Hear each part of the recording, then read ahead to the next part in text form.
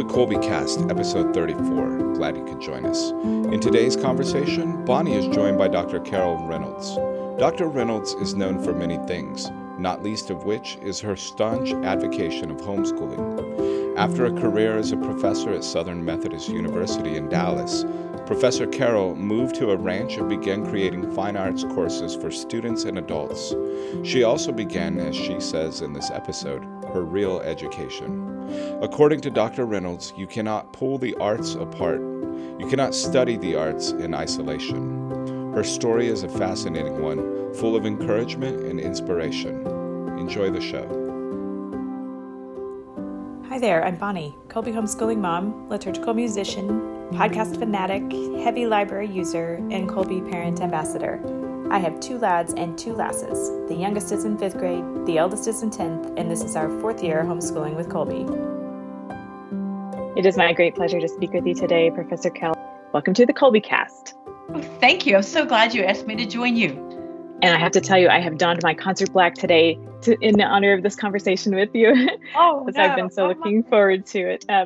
We are going to talk today about arts education in the homeschool setting, music history, arts appreciation, incorporating the arts, helping parents feel more confident, integrating the study of the arts into their homeschools. I think you're the perfect person to speak on this.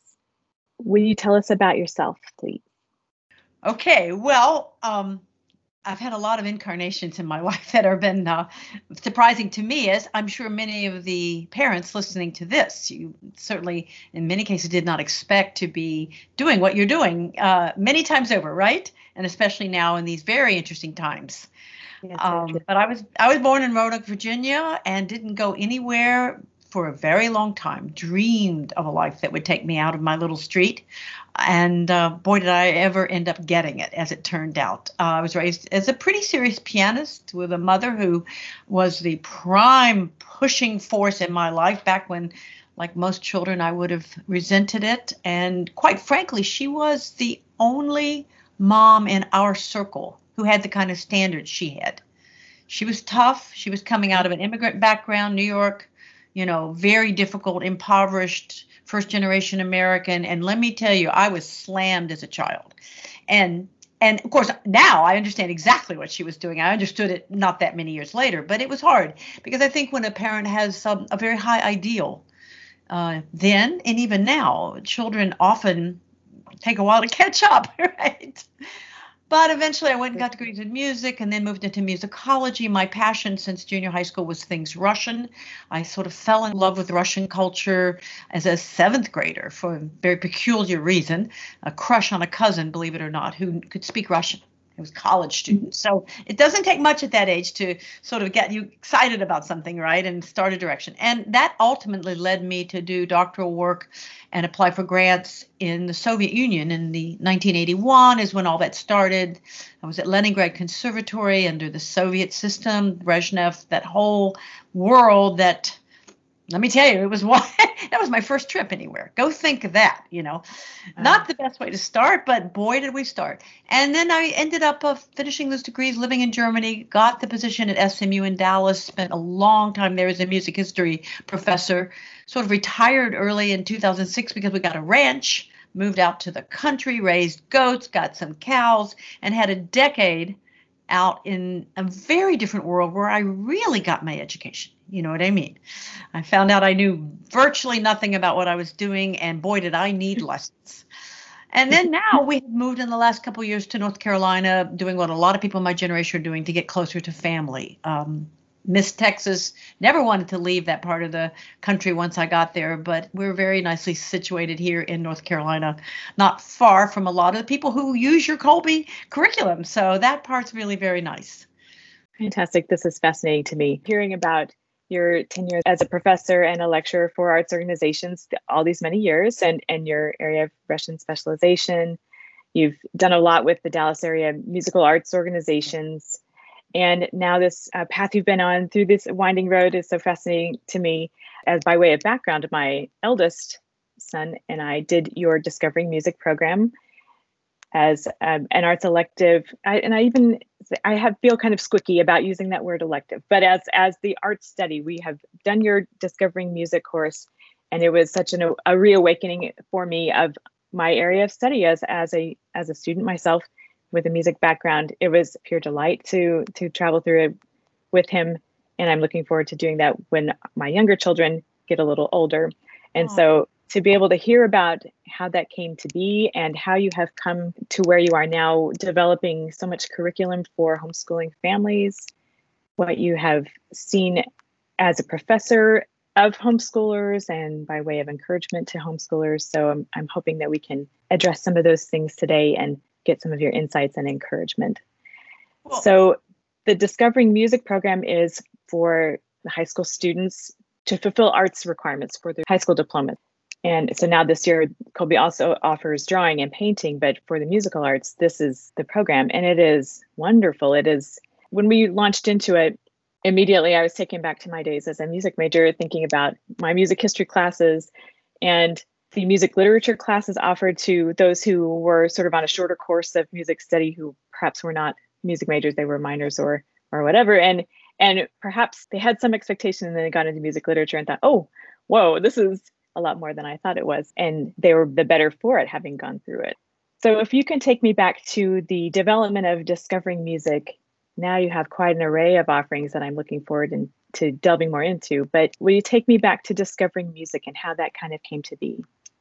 Well, it is funny because I was raised in very traditional music history, which comes to us, that whole training from Europe with the people who would have been my professors, who would have been in many cases people who had fled the Second World War and come to the United States as young students maybe, or as proficient artists in the 1930s, 40s, 50s. So I got that tradition in extraordinary depth. And that is the way to teach, and use that problematic word elective. But, nobody would use that word from a European standpoint, not because things in Europe are great or better. I'm not saying that point, although there's some wonderful things. But there is not this artificial division in our passions and our studies the way we have it here, the way we've developed it here throughout the 20th century. So the idea that you would do the arts meant that you would do everything. You can't possibly study an opera unless you know the literature, unless you know the period it was written, the theater, to understand under what monarchy. Is it Habsburg theater? Are we talking about the Bourbons or the Tudors or the Louis XIV crowd, or what are we doing here? And how does that rank in terms of the aesthetics and the philosophy and the visual and the dance and you cannot pull apart the arts. And of course, that's what slams people in the situation you were talking about when they say, oh, we'll take an easy class. We'll take art history. We'll take music history. If it's taught at all properly, they find out very quickly that they're not in some elective, but indeed something that in many cases with homeschoolers, our courses are used as straight history courses. In fact, they're listed in certain academies as history courses because you cannot study arts in isolation. And I think you found that out quite nicely, didn't you? Oh, yes. I think it speaks right to this surprise we have when we think about the typical. I don't have a classical education per se. However, I was raised in a time where the education that was offered then is vastly different than what's offered now, I think. That meaning I got a lot of the arts growing up in my schooling. However, there was still that mindset of these are your core classes, these are your electives, which I think classical education, that's a totally different mindset. So I'm grateful for it. And I'm also grateful for the time period in which I was raised, so that I do have at least this sort of reference point. It is not quite the paradigm shift that I think might be the case for others. So that's true. So. And I do like to tell the story of how Discovering Music started, because I came in 1985 to SMU as a music history professor. And Dallas was a hot dog city. It's a real hot dog city now. I mean, it was fabulous. And suddenly, I was thrown into all kinds of opportunities. That's Texas for you, I mean, you can just jump into so many things. And suddenly I was working with the Dallas Symphony and the opera and all of these things. And I assumed I would stay there till I keeled over in the classroom. That was my intention. I loved it. I had wonderful music majors, a beautiful master's program, an artist certificate program, loads of international students taking tour groups to Russia from the Dallas Opera. It was a blast. And if we hadn't bought that goat ranch and moved in 2006 out to the country, I'd probably still be in that second floor office, quite frankly. But that changed a lot of things. But during that time, it was really about the 90s that I began seeing kids in my classroom that were really quite good. They were, because by the 90s, public schools in many places, I mean, Texas still has a lot of really good systems, but you began to have to not spend your class on 19th century romanticism discussing which novels influenced which opera composers in which way, but rather you had to spend a full lecture explaining the importance of the 19th century novel, since no one had read them, anymore. So you had to just do more and more remedial work. But there was a group of kids who sort of knew, and very much knew. When I would talk about Dumas, or I would talk about Bronte, or I would talk about Dostoevsky, they nodded. And when I would talk about chronology, they nodded. And I'd read their papers, and their punctuation and their grammar and their syntax and their ideas were very good. And I remember finally, and this was a real big moment. I remember, to the day, the young lady involved, she was a violinist and who is now a homeschool mom, I might add, by the way, with I think about four children probably, and has done amazing things in her life. But she then was probably a junior. And I finally said to her, I said, Allison, where did you go to high school? Because her work was so good. And I was saving papers like hers for my reward after grading the stack, Then I'd take those, that's what teachers do. They save either they save the really bad ones or the really good ones. I like to save the really good ones. And after a while. And so I said to her, where did you go to high school? And she whispered, I was homeschooled. She looked at her feet. And see, this is still the 90s, late 90s, and people were shy about this, right? Mm-hmm. So I said, you were what? And then she said it a little louder. I said, homeschooled. And I have the paradigm of the 50s, the 1950s, right? Where if a child was ill, the teacher came to the house, right? And back in a long time. And I said, well, you look healthy, which of course was a totally dumb thing to say, And she started laughing. She said, you don't know what this is, Dr. Reynolds, do you? And I said, I have no idea. And she sat down and chapter and verse explained to me what had been involved, how it had been done, the role of her mother, the role of various curriculum. And I was floored. And then she, and ultimately quite a few others over the next years, as I began to identify my extraordinarily good homeschooled students. And remember, I'm teaching talented kids in a music program. You don't have dummies in big music schools. They're weeded out. Right. But these were the cream of the crop in most cases. And they began saying there's no serious curriculum in the fine arts at that point. And that really was the impetus for me to create Discovering Music. And I go through all that because it just shows a lot of things. I think it shows how you don't know what's around the corner as an adult. I could have never predicted that we would, that I would end up, raising goats and then ultimately spending this whole last 10, 12 years developing these courses, all from a conversation with a young lady whose abilities so impressed me. And she was such a witness both to her education within homeschooling, but to the devotion of a family that made sure she got that education. See, that's behind all this is the moms. I'm sorry, it just is, the moms, the dads, the grannies, the aunties, the neighbors, the church. That's what creates this child who has a brain and can use it. That's wonderful. God creates the brain in that child, but you don't. Yes, to see it cultivated, nurtured, and brought to this, and offered this rich environment, offered these opportunities, and the careful tending that allowed her to flourish as she did. To see those students distinguished among the high level you already had, that speaks a lot to, I think, what we hope as homeschooling parents. We hear a lot of voices saying otherwise, that this is, we're doing a disservice, or somehow we are missing out, or we're going to have big gaps or whatever. But then we hear these stories like you're telling that frankly make me quite hopeful and give me a lot of inspiration and motivation to keep going how we're going. So thank you for that. And I love hearing stories like these. So now you have ProfessorCarol.com, many, many offerings. It's a veritable feast of riches that you offer on that website. So many courses, some of which we are enjoying, many others I'm looking forward to delving into.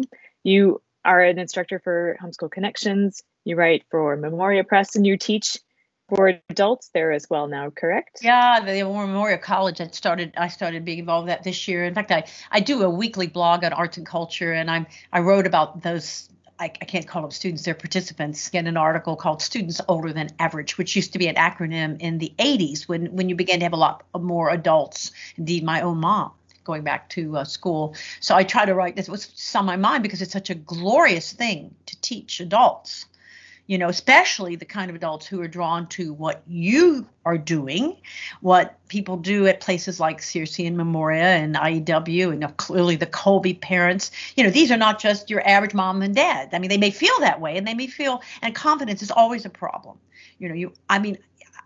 Struggling with confidence. I mean, I think sometimes I don't know if I'm not going to get off on too much of this, but sometimes if you allow me to be good old Baptist phraseology, it's the devil working in us to make us think that we can't really do these things or not do them well enough, So I think one of the marvelous things about a community like within the Kolbe family that you have, and in these other institutions and these other academies, these other groups, is that we support each other.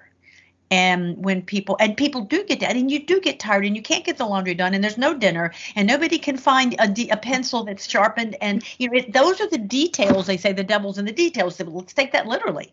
That tend to undo the greater good. But if I can say anything, and I do a lot of conference speaking, as you know, I say, look, on your worst day, moms, maybe not your very worst day, but like your second worst day, your worst day. You've already done these basic things with your children, most likely at least one of them. You've read to them. You have participated in some kind of music or art or creativity, or you've been outdoors and spent 45 minutes, whether it's examining leaves or planting petunias or picking apples or pruning it. You've done something with the world around us. You've baked, you've cooked, you've sent them down to sort laundry. Those things, in addition to reading Dante and doing your multiplication, they're all part of an organic whole for your family. And that is how people used to be brought up. There's no subjects at home, are there? It's just life and learning.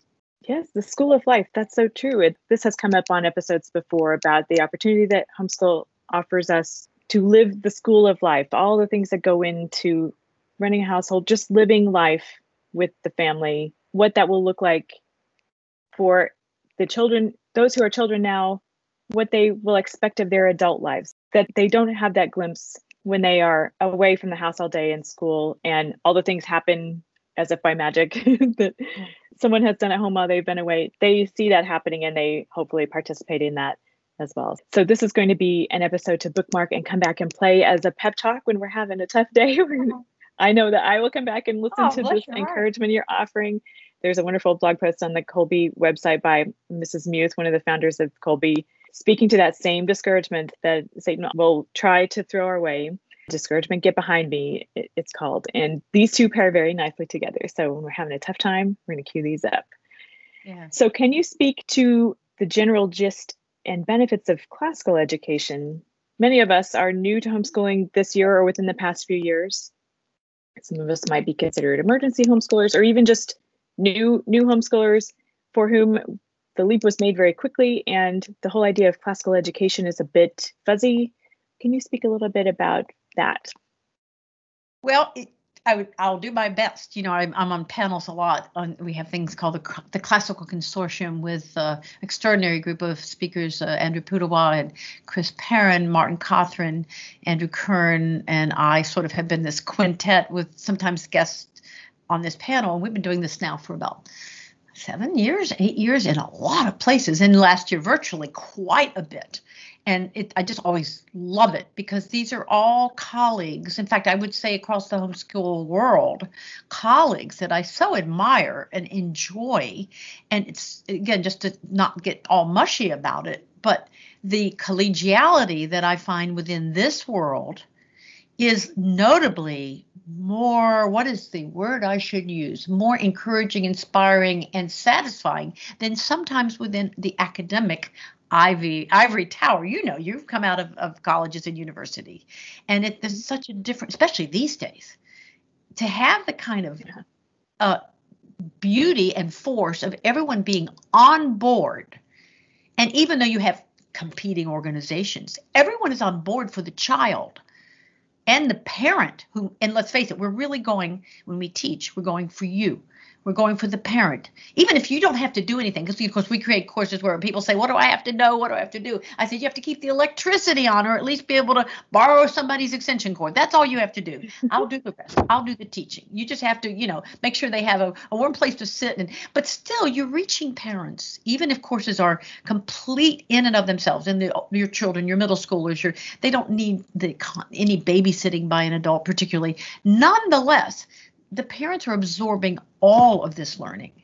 And it is the parent's response, or if it's the case of an uncle or a grandmother, or whoever is the matriarch of the educational situation, it's that response that gives the child reinforcement, structure, and energy. So you asked about classical education, but we talk about these issues and people say, well, what is classical education? The next thing we're talking about absolutely everything but, sometimes it seems, in the panels. But then somebody will pull us back and will say, okay, and I love the answers. Martin Cawthon gives a great answer. He said, it's the great books, mathematics, Latin, and the arts. He used to leave the arts out. He'd get that in now. He always meant to say that.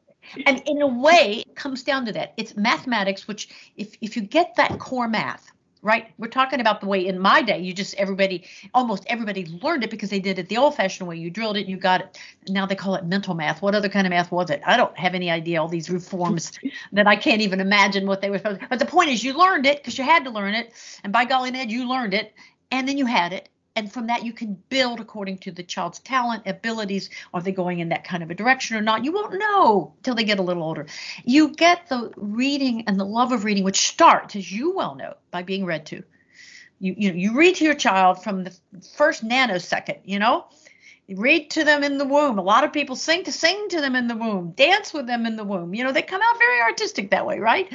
But the point being, you get an artistic and beauty-linked life exposure, not just because you play records of Mozart, but because you sing melodies and because you're singing hymns and because you have a home with beauty, even if you can't have objects of art. You have pretty colors and you find some vase at Goodwill and you stick some pretty, doesn't matter what. The point is you let your child know, and remember, for little kids are easily pleased. You get great grandma's china out and you bring out those doilies that nobody wants, what they're selling for 5 cents at Goodwill. And suddenly you have beautiful things in your home, and crystal and all the stuff that people are trashing and throwing out. Suddenly you have a crystal vase that is a prism when the sun shines through. And if you don't think that's not powerful on a little mind, you better believe it is. You don't need anything more than that. But you make it clear that we have this because it's beautiful. And we're doing this because it's beautiful. And we sing this and we look for this and we dance and we make little plays up. And we don't just argue about who's supposed to sort the laundry, but we turn it into a little play. And we say, here, you play the socks and I'll play the shoes, that need to be put away. And why don't you be the towels? And, we can't always be that cheerful. But the point is, that's the arts. Yes, later they're going to read Chekhov and Moliere and Shakespeare. But at a certain point, what you do with the little ones in a classical approach, at least as I see it, is that you're developing a sense that artistic expression, mathematical expression, the telling and learning of stories, the memorizing and reciting, and the joy that children have when they do it. And they almost all can do it at levels that floor us if we give them the chance. If we give them a chance, they learn, in most cases, memory work, the way they eat ice cream, and I know with my grandchildren, I'm so astonished. And then I remember, wait a minute, of course they do. They're 5, 6, 7. They can do this, But so if you give them, let's see, what have I said? The mathematical understanding. When that means quarter cup and a half a teaspoon, it doesn't just mean homework and a worksheet. It means being able to measure a desk and calculate, how many, whether this bag of apples weighs more than this bag of, I don't know, pears, all of these things in the whole sense of mathematics, so they can build on that. And you give them beauty and you give them music and dance and drama. And then you give them ability to look at architecture when you drive down the road. There's a classical theme that is often not stated. I'm going on and on. I'll try to shorten this. But, you drive down the road. I don't care where you're going. You're going to CVS. You're going to fill the carpet with gas. You're passing. I don't care where you're passing opportunities to analyze architecture for better or worse. So, the whole thing in classical approach is that you are everything around you, mathematical, artistic, literarily, and then you, as they are ready, or even before they're ready, you're reading them great books, whether it's great children's literature, which is key in classical education, key. Absolutely key. And fortunately, we know what that is. No mystery there. People are more or less agreed on this corpus of classical literature, starting with classical children's literature, which is invaluable. And there's so much garbage junk. Can I say that? Yes, garbage junk out there for children's literature, which a lot of parents don't know is not good, but and you eliminate that, or you minimize that, and you put the good stuff in front of them, and bingo, you put it all in a burlap bag and you roll it around, and all of a sudden comes out, really and truly, a 10, 9, 11, 12-year-old child with a good brain, a sense of aesthetics, a soul that has been cultivated, which you've filled with prayer, and you've filled with liturgy, and you've filled with doctrine and with understanding and with beauty. I know I'm making it sound easy. It's not easy. But that's also not subjects, is it? And that's the classical approach, I think. I mean, it's trusting those really 3 or 4 cores to do the rest. Wow, that was a long sentence, wasn't it? It was fabulous.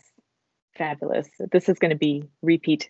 Listen to it over and over, get it really down deep. It's wonderful. There are a couple of themes that have come up many times in many of our episodes here recently, one being integration of the various areas, and beauty being another one of those themes that comes up often, how beauty draws us into the deeper truths and really nourishes us that way. Dr. Anthony Esolen was on a recent episode of our podcast speaking very similarly about not all books being equal, among many other topics. And it's very difficult, I think, when we encounter the idea of at least they're reading something. At least they're reading. Well, that's not start. We got to start somewhere, yes. And then let's move to what are they reading and what is that? What are you doing with that? And as someone who regularly maxes out my library card, I am thrilled to hear you talking about reading together. That's been right up there with our family doings for a long time. But this really helps doing the day-to-day of homeschooling. And we're trying to balance our goal of offering this beautiful synthesis of so many aspects of life in this beautiful fashion. At the same time, that niggling sense of got to get things done kind of thing, the way you have described it helps really keep going, I think.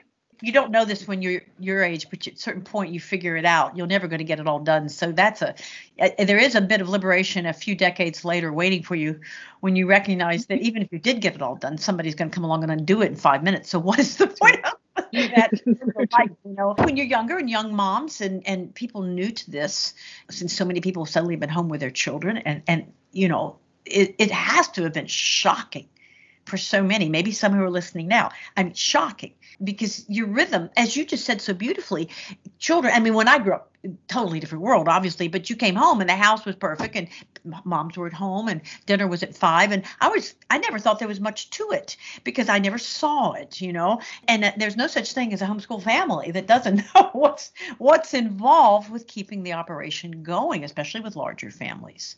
And that's why you need cores that are, if you do morning prayer, and that nothing's going to shake that. For example, if that's your core, if it's whatever you choose it, if it's 15 minutes of hymns between 11 and 11:15, unless there's a tornado outside, we're doing it. And I have a friend. She's really been a guru of mine. Her 5 homeschool children, the oldest is 23 or 24 now, and it's interesting watching them go in direction. She is so organized. In my wildest dream, there's no chance in the world, which is one of the reasons I love her. I like to just watch how she does things. But 2 things come to mind. One thing she alerted me to, many things. And let me stop. I'm on a rabbit trail. But we need community, and we need all of our friends and colleagues, younger and older, to help us learn things that we can't see or we won't hear until Mary Jane says it, and then maybe we hear it, right? But she alerted me to 2 things. One, at that point, my grandchildren, whom I've been much more aware of in terms of raising in a classical mode. I missed that first round because I didn't even know about it, remember? Mm-hmm. But she said, be careful, just going to the library or picking up books at the book sale, because the pictures in today's children's books are so marvelous. I'm Golden Books era, and you'd have not a lot of illustrations. You don't need illustrations. I mean, you can have no illustrations and have the magnificent experience because the pictures are in the child's head, right? But if you look at children's books today, the illustrations are stunning. across the board, stunning, and the beautiful paper quality and bindings, and far exceeding visually anything I could have ever imagined when I was 6 or 8 or 10. She said, don't be swayed, to make sure you know what the texts are saying. Make sure, not like, oh dear, that's bad. Not that, just make sure, oh dear, that's stupid and boring. I mean, you see these gorgeously illustrated books, and then you read them and you go, ugh, or and this was interesting. Why? And here's some really terrible grammar. Forget what else is there. But she said, watch out that you're not so swayed by the visual in these books that you forget to consider, especially for the little ones, consider what's actually the text. I don't know if that's interesting to people or not, but it's like listening to a lot of lousy music. Right. Yes, that wariness I have developed after my enthusiasm. Oh, it's books. And my 12-year-old daughter, as a very young child, opening a birthday present, it's books. Just the delight in her voice. I can hear her now all these years later. I just love it. And I share that with her. And then it's disappointing sometimes to see these beautiful books, but the content within them is such a letdown. So it is. Yes. And the same with music. And you can't do it all. And people think they have to do it all. They have to learn all I have to learn all this, so I can't, so I won't do any of it.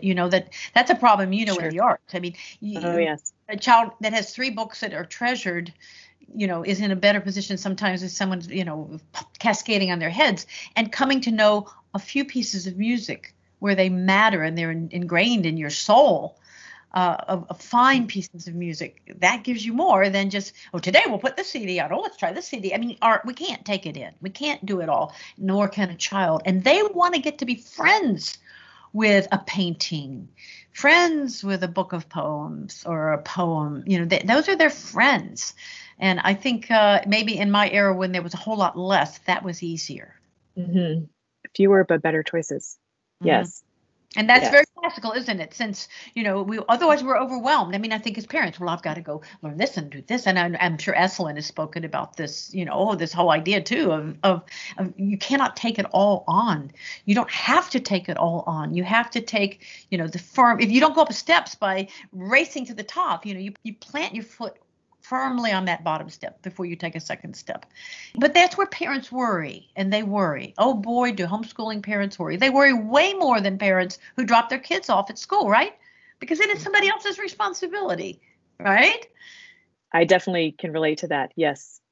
Because there is that sense of it's all on me now, which is actually another one of those tricks of the devil, right, that you were referring to earlier, to make you think that it's all on you when it's really, really not. And it's such a diversionary tactic. It's one to be wary of as well. Thinking about incorporating, of course, I would love to share, and I've tried to share my love of music with my children over the years.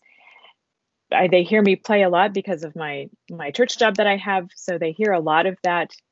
Just as a matter of course, they're sort of immersed in it. At the same time, I think they think of it as mom's thing, right? It's mom's thing. She's a musician. So when I try to incorporate it into our studies at home, I'm very grateful for your program because it has helped me zero in on where to start. So thinking about music history and fine arts in the homeschool setting, your Discovering Music program, and others that you now offer on your website, these are such helps to us. I'm glad. If you want, I could say quickly what some of the other things are, because, as much as we love Discovering Music and it's our signature, and it does seem to just continuously meet the need of a lot of people and open up, either they can stop there. We're not trying to make music majors and first violinists. We're not doing anything like that. In fact, what we're doing is teaching history and culture through the lens of the arts. That's, which of course is its own fulfilling thing, but it's been very interesting to go from there and take on, as you were talking about, your passions. And of course, I mentioned Russian studies. And then one of our courses on Circle of Scholars is Imperial Russia, which is, of course, I like to recommend to people from upper middle school through high school, because teenagers really love other cultures. They love to study China, or, they love to study Russian history, Russia. Those things are exciting. And that course goes from the beginnings of the written record of in Russian Christianization in the 9th century to past the Bolshevik Revolution. And look, so clearly it's a history course, but you've got the literature and the music and the dance and the theater and all of the czars and We learned Cyrillic in there, a little bit of Cyrillic, so the kids can read the names. It's quite easy, actually. I didn't say we learned Russian, did I? I said we learned the alphabet. We learned to work with it so they could recognize everything in Cyrillic. But that's been interesting, and that's the kind of thing that you look at your kid of a certain age, especially the guys, the young guys.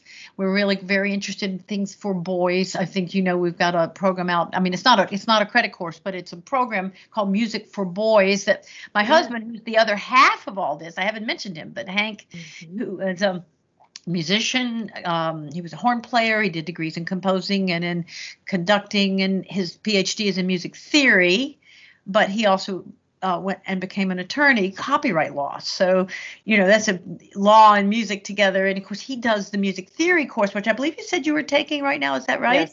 Yes. So, he's very interested in having coming up in the same era as I did, when boys had to, sort of defend their love of the arts. And I mean, it was a little easier back then, but because almost everybody studied an instrument in our day. It's not true now. But he really compiled that Music for Boys. And, he knows because he was a boy and he came up and he knows what he loved at the different ages. And, again, the early sacred music course, which was really his impetus. You may know that I work for Smithsonian as a professor on tours ordinarily. Right now, of course, everything's canceled, but hopefully it's going to turn back up soon. And I spent up to about a third of the year, particularly in Eastern Europe, Central Europe, Danube, and Russia, whatever. That's given me an opportunity to do a lot of filming. And sometimes Hank has joined me. And all of our courses have a lot of live footage and a lot of other people in there with it. It's not just me. I drag everybody I've met, knock on doors, call in chips from students who used to get their papers in late all the time, and now they're conducting major orchestras, and I write an email and say, "Hi, remember me? I needed someone to interview," and there you are. Oh yes, I mean, we've just really got a glorious band here in these courses and there's more. Each course has had more of these people, so they're populated with a lot of interesting folks and visually very beautiful. And early sacred music, going from Temple Times to 1400, is without question our most beautiful course. And it serves as a history course, a religious studies course, an arts or humanities. But we were so blessed by the people. We had the monks from St. Louis Abbey who anchored us all the way through in the units. I was just trying to think of what else. Our America's Artistic Legacy. There's another thing that parents have an opportunity, particularly, and then I'll stop at my little resume here or a survey. But America's Artistic Legacy is not only not being taught now, but hasn't been taught well in a long time. That means not just the patriotic history or the formative history, but the artistic history, American architecture, American song, American visual art, American theater, the cultural manifestations, our fashions, our trends, all of that. It's a 2-semester course, and it's a big one, and it's a good one. And again, we think, we have to go to France. No, we don't. First of all the interesting things came over here anyway. But, we have to learn the culture that we are the product of here in this land. The way other countries teach, they teach their cultural heritages. We stop teaching it. So that's been another special interest of ours. And again, we've had so many people that have jumped in those courses to make them come alive with us.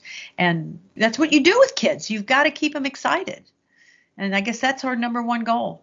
Well, you're accomplishing that quite handily. I really enjoy your blog. It's quite active. Your weekly columns offer really keen insights on issues of interest to classical education-minded families. I really have found your blog posts of late particularly interesting, and I can just go on and on, delving deep into your writings. So much richness there. I really enjoy Hank's Friday performance picks that he sends. Those are really fun. Let's say a word about that. He's up to 300 and I want to say, I don't know how many. He's been doing it for a long time, every Friday. I think they're really fascinating how he will identify, just to pick something for one thing. Like I said, that is one of my sticking points is where do I start? And here this comes each week with an explanation, so much background and a link to a performance of it, that and his, like you were mentioning, the Music for Boys series, that and your series on, you're doing one on hymnody now. I got a great deal out of that webinar about hymnody that you hosted here recently. And your collaboration also with Jim Weiss looks very interesting. I have some catching up to do, honestly. Don't we all? Oh, that was fun because I love Jim Weiss. Oh, how I wish I'd had that resource coming up. I mean, my mother read to me, but it was a different time. And, it was really a different era. And you read to children until they were grown up enough to read to themselves. And then it stopped. I mean, I don't think it would have ever occurred to her not to. I mean, she did a wonderful job, but it was like, okay, you read now. Bye, And so Jim Weiss, his voice, clearly the family, the mom, the dad reading is your number one thing. But you can't always be there. Furthermore, it's really wonderful to hear these summaries, the things that he does in his CDs. Well, now, of course, online as well, where he has spent, he is so conscientious. He and Randy work so amazing over the many, many years. I would they have 80, 90 titles. I don't know how many. And still producing them. Yeah. And they've taken the classics of literature from all spectrums, from the lullaby age straight up to the things that our 12th graders, need to know and our adults need to know. And he has been able to distill them with a purity and he's been forever getting the voices and figuring out how he's going to do it. And they're really works of art. Again, I didn't know of any of this raising my kids, but my grandchildren, Jim Weiss is their life, their happiest moment. And of course, that keeps them off the screens. Don't get me started on the screens. I know we're all we're using a screen now to have our interview together, but you've got to keep them away. Their creative minds have got to be staying away. Like you've got to think of it as a burning hot fire that'll burn out their brains, if any more than absolutely necessary for children. Oh, golly, Ned, I get on that high horse terribly. I probably should say no more. And, when they're listening to story or outdoors in the clouds or whatever, they are at full creative capacity. You know that that's not the case when their little eyes are hypnotized and glued to a screen. All right, I think no, it's all such reassurance and really bolstering our resolve, I think, especially if we came to homeschooling with a feeling of we have to do this rather than here's what I'd like to do. And I feel deeply convicted. But I think for many folks here lately, it might be the case that they see this as possibly temporary, but maybe now they're seeing the fruits of it, having gone through this year a bit. I think there's a lot of that as well. But if they came into it with any kind of hesitation or trepidation, hearing these repeated messages of encouragement is so helpful. Speaking personally, I have to wonder many times, and I've thought about this. When I was a music major, every semester we had to attend a certain number of performances just as part of our music. I forget how many, lots of them. That was before smartphones, and I did have a cell phone, but it was, for calls. I don't think we could. It was for emergencies, right? And it was, laughable now, I think. Anyhow, I can't imagine what that would be like now with the distraction of phones that everybody has with them in a setting like that when we are. And I see it. I make it to far fewer performances pre-plague times of live performances than I did at one time when I was in school and worked for the orchestra, of course. But I think that shift to having the phones with us all the time, that has really got to be quite the quagmire for developing the discipline of sitting and listening to a performance. Yes. So cultivating that sort of ability to actively listen like that. Exactly. Exactly. You're right. And we have to fight. We wouldn't let them not have vegetables or calcium or protein, right? We're real clear about that. And they need to take a bath occasionally, right? And they need to brush their teeth, And we are also maintaining the health of their creativity and their imaginations and their concentration. And we really are in a war with the stimulus of the digital. We know how bad it is for us as adults. If, we fight it. Oh, they're in bed, I'm going to get on Facebook. It's very hard to fight at a certain point, it's not interesting, but it is a temptation. And we can sort of, as grown-ups, say, well, okay, if I haven't had 12 minutes to myself all day, I'm going to go do that. But all day we've been living and running. With children, it is a really, yes, I know wonderful things can happen and you can learn to program it. I can watch soccer from around the world and I can watch Chekhov plays. I keep mentioning Chekhov, somehow it's on my mind today. And I can do master classes. And actually we have a feature now on this called Composer of the Month, which is a little different than you might expect because what we've done is integrated about 20 ingredients, each one of these. And one of the things we're featuring is clips from or complete short vignettes from master classes where you see master teachers, as you know, as a music person, working with top singers and bringing the performance level from good to amazing. Usually, sometimes it doesn't work. And workshops where you see. So again, we're using vignettes from screens, but to do something very specific. And you see, to me, that's the key with kids in screen time. It's got to be illustrating or deepening or challenging something. And so if it's not, and if it's a way that they're passing large blocks of time, that's when it goes to the dark side, even if it's the silliest thing in the world.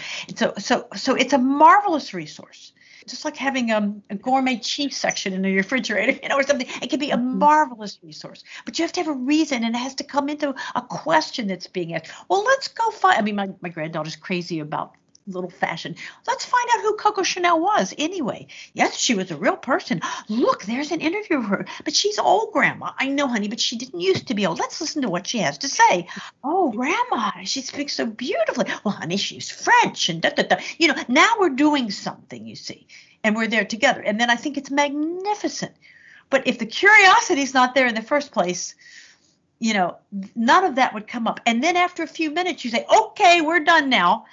And I don't need to keep going back to that topic, but that's your mom. You're the referee, you're the gatekeeper, you're the custodian. You're doing all these roles, which surprises a lot of the new homeschool parents. It's not about now. It's time for history, as you said. It's that complete integrated, and we like to call it a classical approach, although there's more to that. And it's the continuous seeking out of the best possible material that is time honored, that has always conveyed the best values, and making certain that you are, fertilizing that root and strengthening it. And it doesn't matter what it looks like along the way. It won't look like some model, and it won't look like maybe what you think it ought to look like. But I will tell you, those kids are going to turn around and they're going to look at you in admiration and gratitude. And they are. They are. I certainly hope so. They will. They will. Someday. Well, hold on to that. So I really appreciate your perspective as a parent, as a grandparent, as an educator, a professor. All these perspectives are so informative. I think you have a view. You can zoom in very detailed level, but you can also have a big picture that we at this point can only hope for, right? What happens though when we hit resistance to persisting? How hard do we push, whether it's applied lessons such as piano, trumpet, violin, whatever applied music lessons, or the other parts of it? What do you think about that? Well, if you have a supremely talented kid at 3 or 4 or 5 or 6, you're going to know it. And then you push it. If you think that's what, it's going to work to do that. If you've got a kid who's going to end up being a virtuoso violinist, you don't have to do a lot of pushing. You have to do some adjusting and some supporting. And getting, maybe even moving to where there's a teacher that child needs. That's a very different thing. For the basic kid, where you want to lay the groundwork to an appreciation, understanding, and beauty of the arts, I think you have to be flexible, especially when you've got groups of children. You're not producing a concert pianist. You're not trying to produce ballerinas and actors. What you're trying to do is expose to the principles and beauty and excitement and discipline and rigor and history and culture of the arts. So when people often come up to me at conferences, you'd be surprised how much, John has taken 4, 6, 3 years of piano. He's 12 now. He's 14 now. He's bored to tears. He cries. He's mad. I said, okay, why don't you go, for example, go forget the piano, take organ lessons, find a good organist and give him organ. Oh, what is cooler if you're a 12-year-old or as long as your legs are long enough and you pick up the pipe organ. I mean, you talk about it's as good as a jet plane, And I hear back from these moms and they go find a good organist if they're anywhere near a good and suddenly, not only that, you make money. You can start playing weddings within a little bit of time and make some good money. And you've got this massive mechanical, powerful force with all of the physics and science and beauty and excitement and, of registering the colors and dealing with the mechanics. So forget, rather than fight the piano or give up the piano and do the trumpet or give up this and go do Irish dancing or give up, that and go do pen and ink. Or go do, do pottery, throw some pots, not real ones. Well, maybe real ones, Go find a different, if this isn't working and you can't get somebody interested in Shakespeare, then find some kind of workshop where they go for 2 afternoons over a weekend and learn how to do a Shakespeare scene so that it becomes real. Okay, so don't do A, B, or C, or D, but go back to architecture. Architecture is amazing for kids. They walk in and out of buildings all day long. They don't know there's any principles. And maybe they have the math mind and the spatial, and they begin to understand the history of architecture, and something's got to hold the roof up, and from there it all else goes. And don't feel trapped. If there's no reason to be trapped in a spot that's not working, if there's not some imperative, like Granny May will keel over if you give up violin, let's give her another year. She literally will fall over stone cold. Rebecca, we can't do that. This was her violin. I've promised her, please, I'll feed you caramels. I'll get you a puppy, whatever. And Granny May has that, if there's no imperative, then be flexible and don't rule out the decorative arts. Don't rule out jewelry making, glass blowing, silversmithing. Learn to make horseshoes. I don't care. Learn to build something. Building things is also the arts. Be flexible. That's what I think. Yes, and that echoes some advice we've gotten from veteran homeschooling moms before, that the flexibility is key. Right up there among the things to keep in mind. Be flexible. That's helpful.